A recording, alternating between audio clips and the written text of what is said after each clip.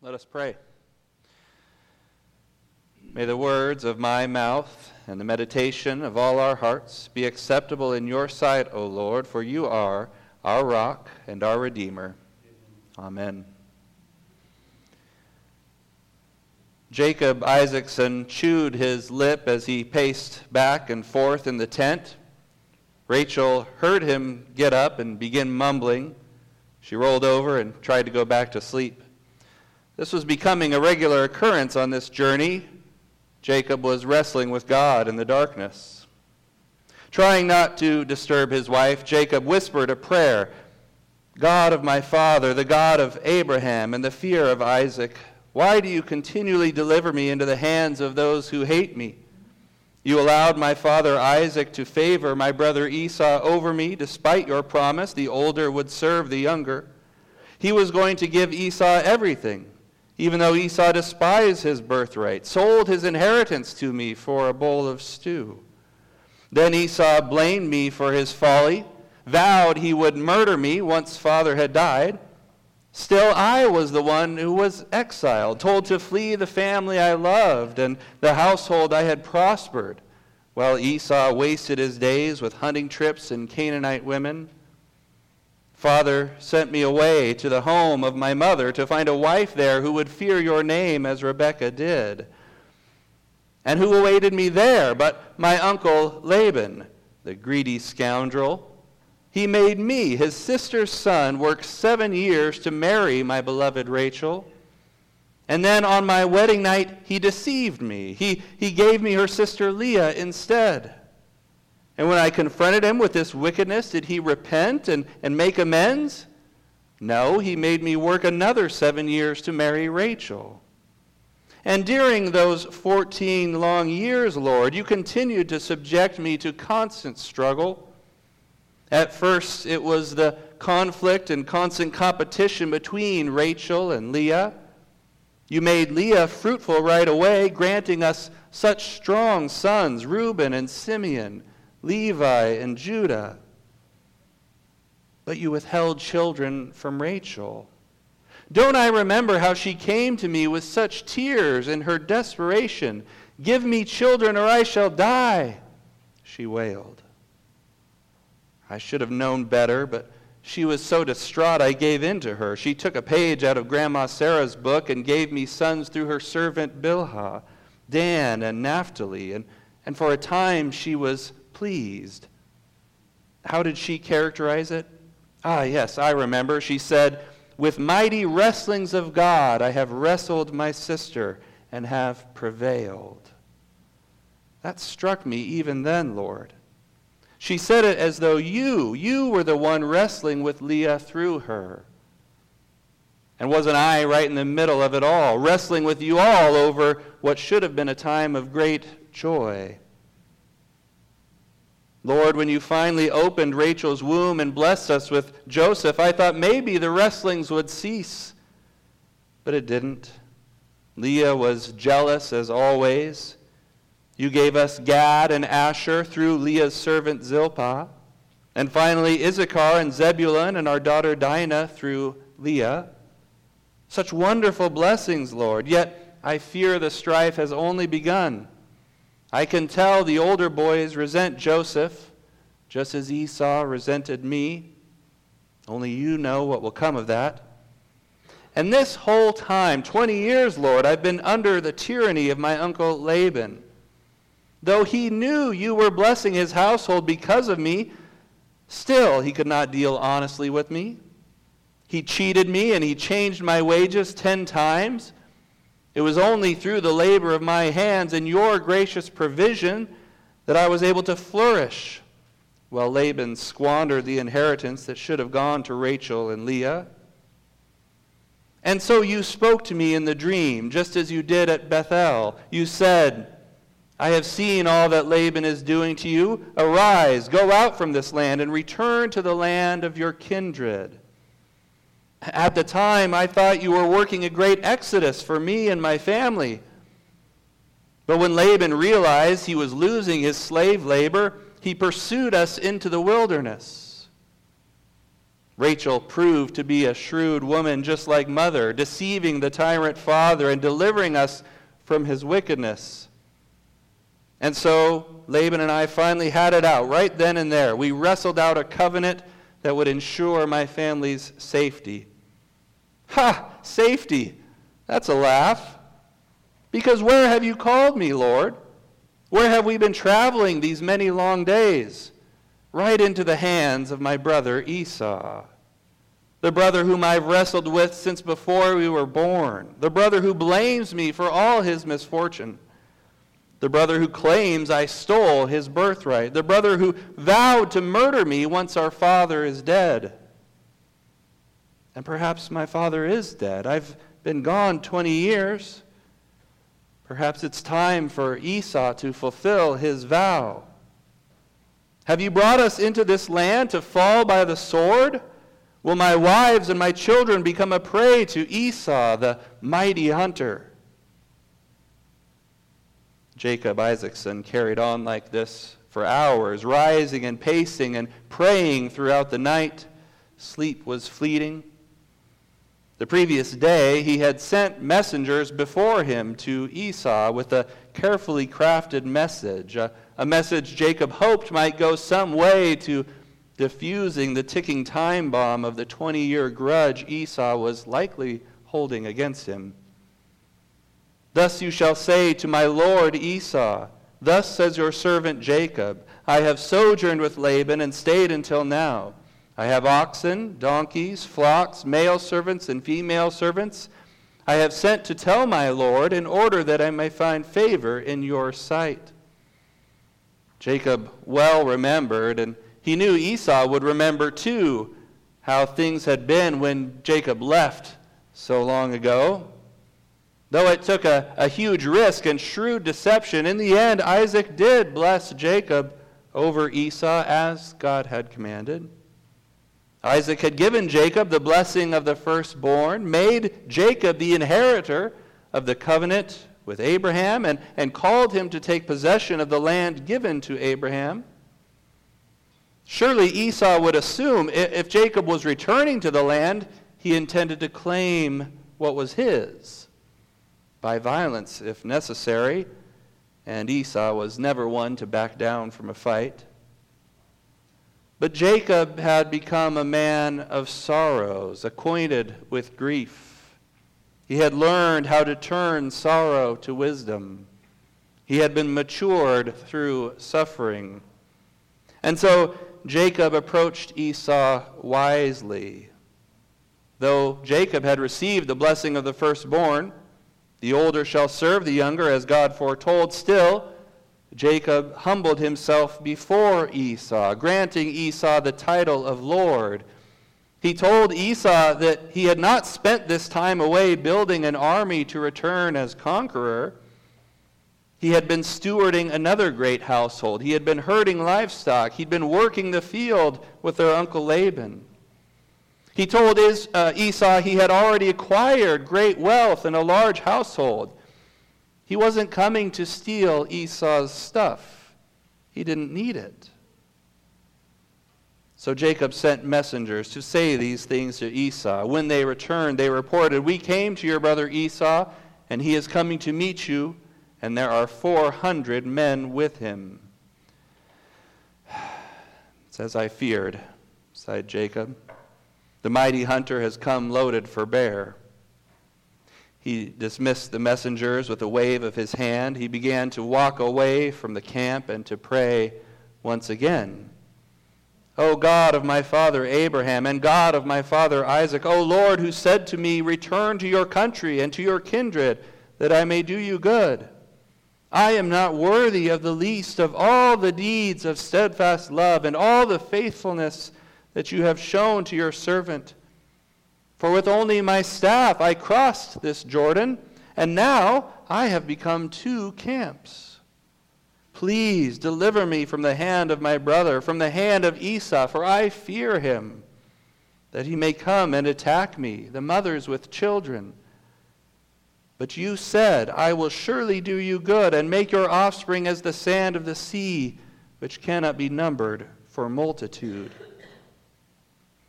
Jacob feared the Lord, the God of Abraham, the fear of his father Isaac, and he feared Esau. It is a fearful thing to fall into the hands of the living God. It is a fearful thing to fall into the hands of a livid brother. Jacob reminded God of his calling. You brought me here, Lord. You told me to come, and I have come. I did what you asked. So I am begging you to do what you promised. Deliver me. Preserve my children, the sons of your promise.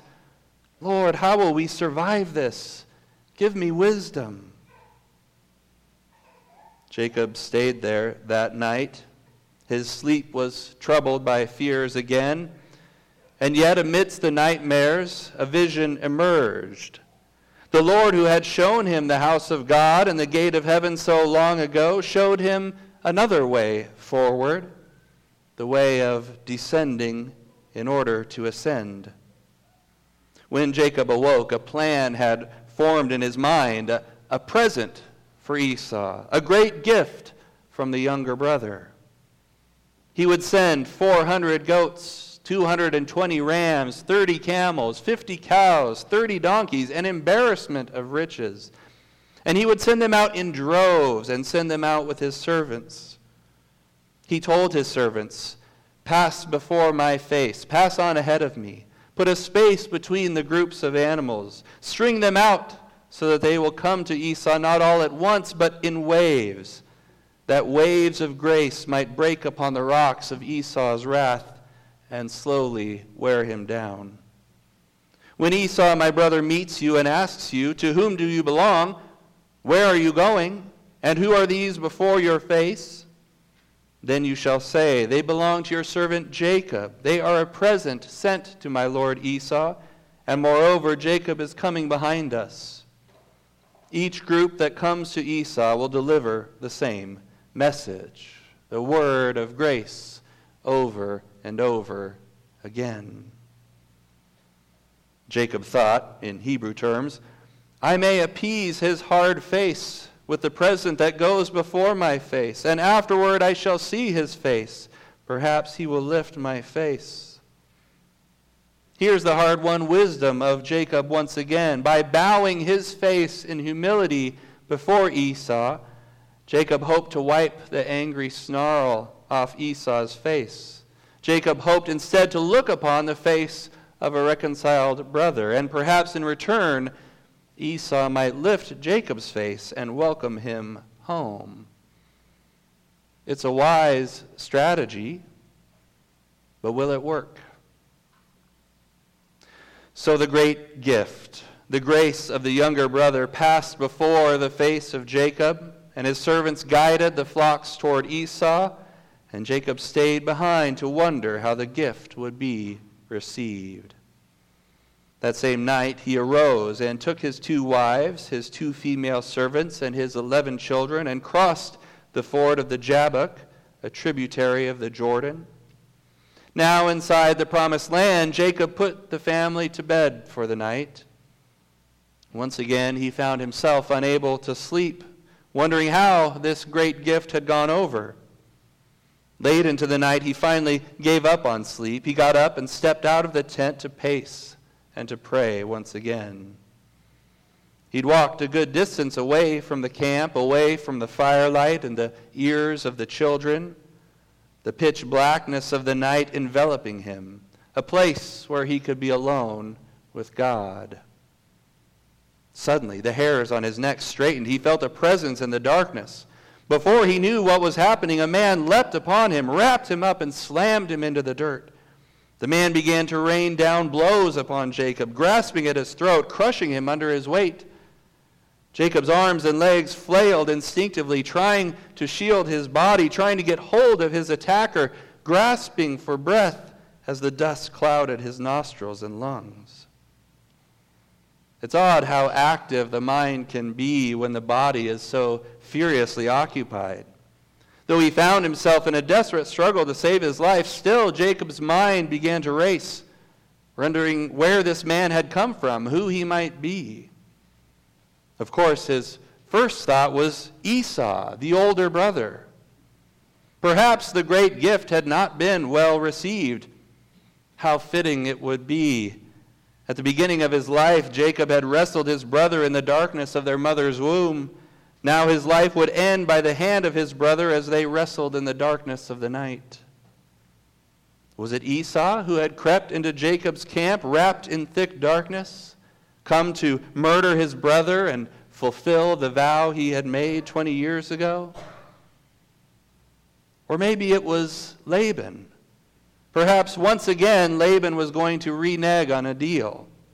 He had pursued Jacob into the wilderness a second time to capture and bring back his cash cow, his talisman of divine blessing. See if he could get another 14 years of slave labor out of him. Could it be Laban who tumbled and twisted with Jacob in the dirt? Then, punch-drunk as he now was, Jacob considered an even more ridiculous scenario. What if his father Isaac was still alive?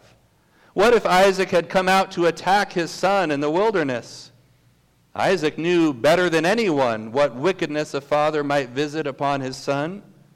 What if Isaac had waited till dark so Jacob would not have the advantage over his ailing eyes? As Jacob continued to grapple with the stranger in the darkness, he could not have put it into words, but the situation felt strangely normal. After all, Jacob had been wrestling against men his entire life. He had been despised and rejected by brother, father, and uncle alike. Yet in all these cases, Jacob had prevailed. The Lord had blessed him and provided for him and delivered him out of every scheme of man. Jacob was a born and bred wrestler. Hadn't his parents named him as such? Jacob, he who grasps the heel, he who trips up his enemies and rises to reign over them.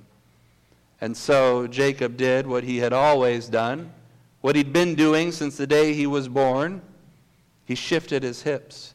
He slithered out of the stranger's grasp. He rolled around behind him, wrapped his legs around his chest, squeezed to hinder his breath.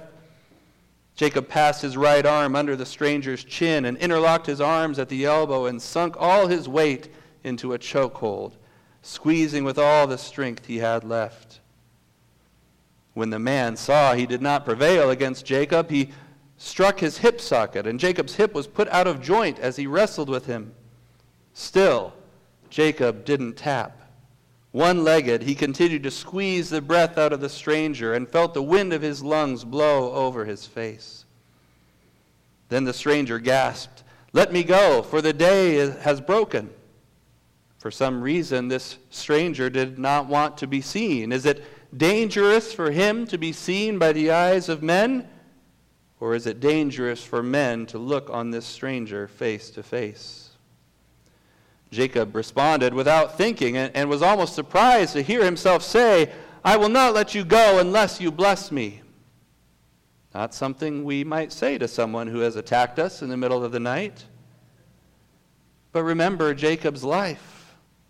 Though blessed by God from before his birth, every earthly blessing he's ever gotten, he had to wrestle from the hands of men, from Esau, from Isaac, from Laban.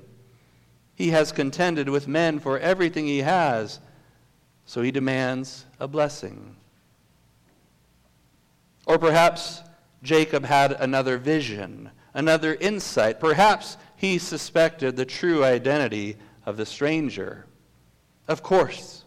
Why hadn't he seen it before? Who had he been wrestling with in the darkness of the night for these many past weeks? Who was the one who kept bringing these wicked men into the path of his life? Who was the wrestler behind every other wrestler? What stranger wraps himself in thick darkness and hides his face from mankind? What stranger says, "You cannot see my face, for man shall not see me and live"? Jacob knew when he was wrestling with wicked men and when he was wrestling with someone far greater. And so Jacob, being Jacob, sought to wrestle the greater blessing from the greater Father. The stranger asked Jacob a question, though he already knew the answer. He said to him, "What is your name?" And he said, Jacob. Then he said, your name shall no longer be called Jacob, but Israel, he who wrestles with God. For you have striven with God and with men, and have prevailed. Like a newborn son circumcised into the covenant and given a new name, so Jacob was wounded in his inner thigh and given a new name, a new identity, Israel, he who wrestles with God and with men and prevails. Then Jacob asked him, please tell me your name. But the God who clothes himself in thick darkness preferred to remain obscure. He did not tell Jacob his name, but he did give Jacob his blessing, the blessing of wrestling with God and emerging as a new creation. And then the stranger vanished. Now Jacob knew the identity of his attacker. So Jacob called the name of that place Peniel, face of God, saying, for I have seen God face to face, and yet my life has been delivered. The sun rose upon him as he passed Peniel, limping because of his hip. Therefore, to this day, the people of Israel do not eat the sinew of the thigh that is on the hip socket, because he touched the socket of Jacob's hip on the sinew of the thigh. And Jacob lifted up his eyes and looked, and behold, Esau was coming, and 400 men with him. Still limping from the battle with God, Jacob prepared to meet another attack. He had not strength left to fight. He had nothing left to give Esau. His wives and his children were there with him. In wisdom, he humbled himself again, bowing 7 times before Esau, placing his life in Esau's hands and in the hands of God. Esau ran to meet him and fell upon him, not to strangle him, but to embrace him. With tears in his eyes, he kissed his brother and rejoiced to see him. And Jacob was shocked speechless for a time. Esau even tried to return the great gift Jacob had given him, but Jacob wouldn't let him do it. Jacob said, please, if I have found favor in your sight, then accept the gift from my hand. For I have seen your face, which is like seeing the face of God, and you have accepted me.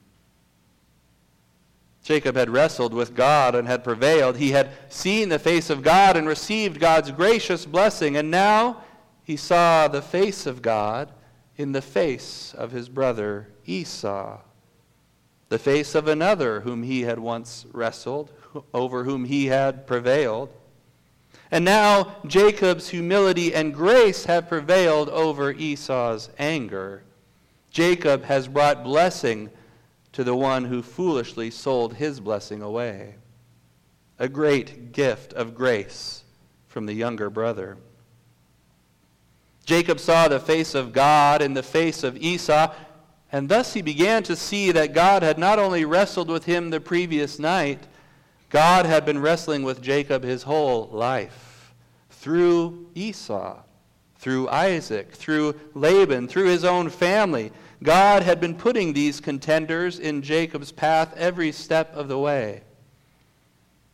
Why would God constantly subject his chosen son to the rejection and oppression of men, to the suffering and sorrow of life?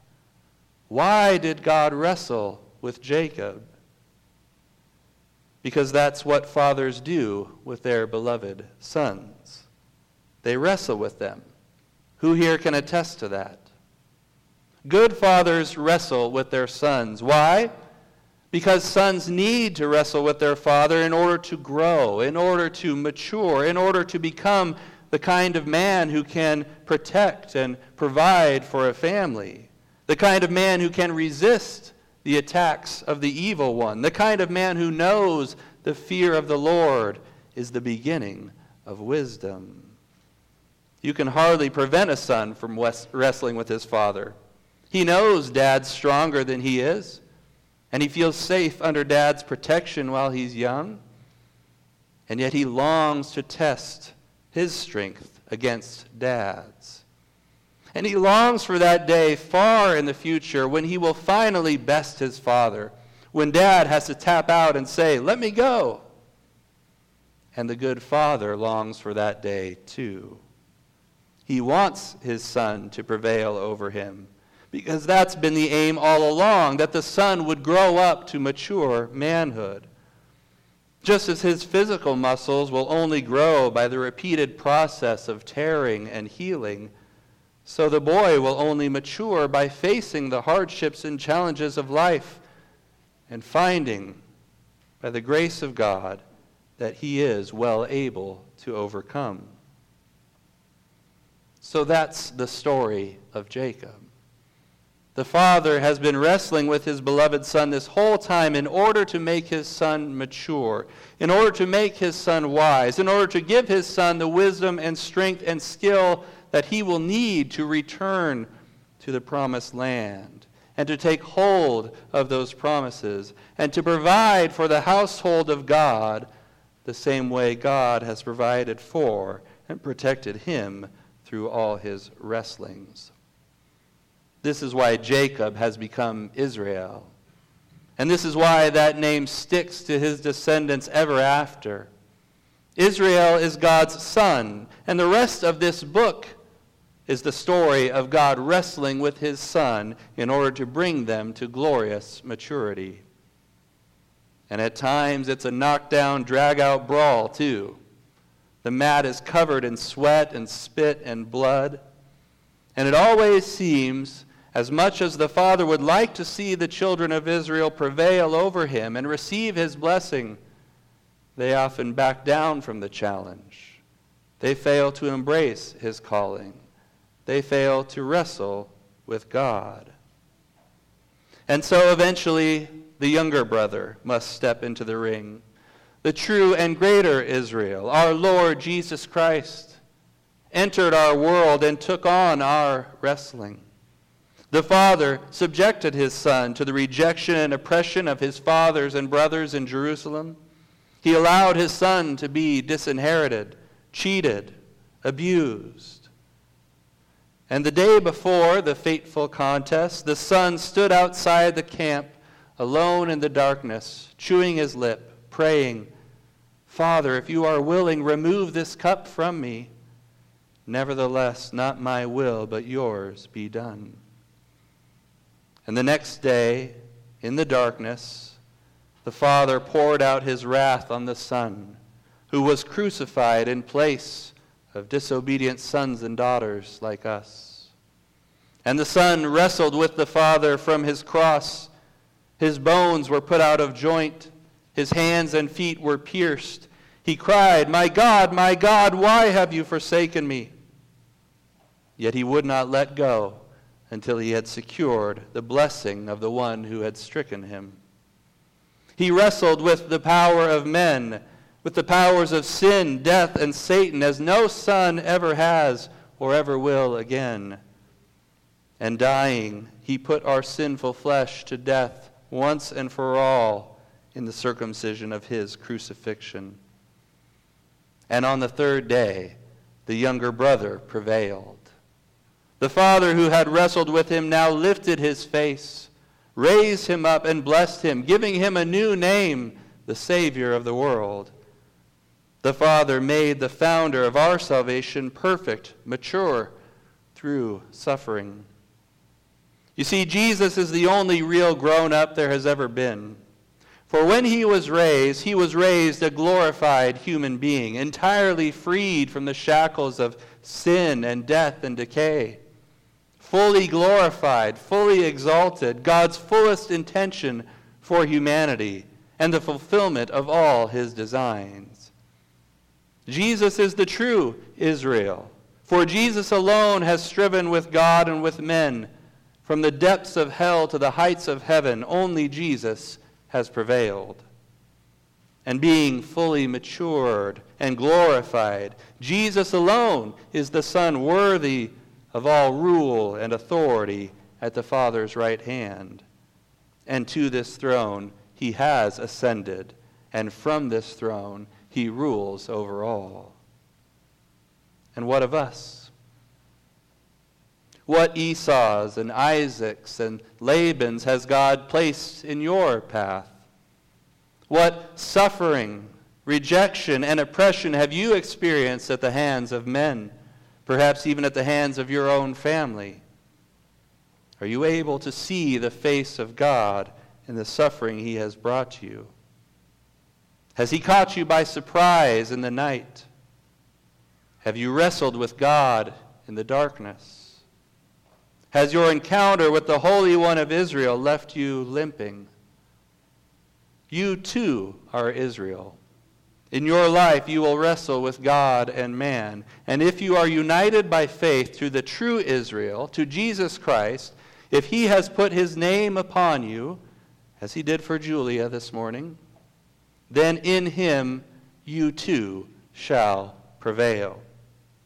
If you continue to entrust yourself to God, continue to obey his word as Jacob did, if you give yourself to wrestle with God and for God, he will cause you to prevail. He will test you as he tests all his beloved sons and daughters. He will break you down to build you back up. He will teach you to turn sorrow to wisdom. You may leave limping, but you will leave with his blessing. Do not let him go until he blesses you. And thus your Father will mature you. He will perfect you as he has his Son Jesus. And on the last day he will raise you up.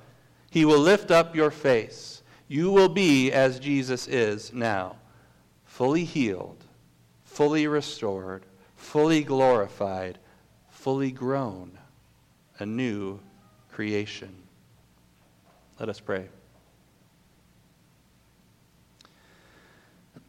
Heavenly Father, we confess we do not want to wrestle with you. We do not want to be built up if it means we must first be broken down. We do not want to learn wisdom if it means we must first learn sorrow. We do not want resurrection if it means we must die. We are afraid. And yet we know this is the only way of salvation from sin, suffering, and death in this world. It is the path to which you called your servant Jacob. It is the path to which you called your beloved Son Jesus, and by which you matured him to be the founder of our salvation. So grant us faith to wrestle with the world and with you, that we too might be matured in the image of Christ, and being found in him, that we might prevail. We ask it in the name of Jesus. Amen.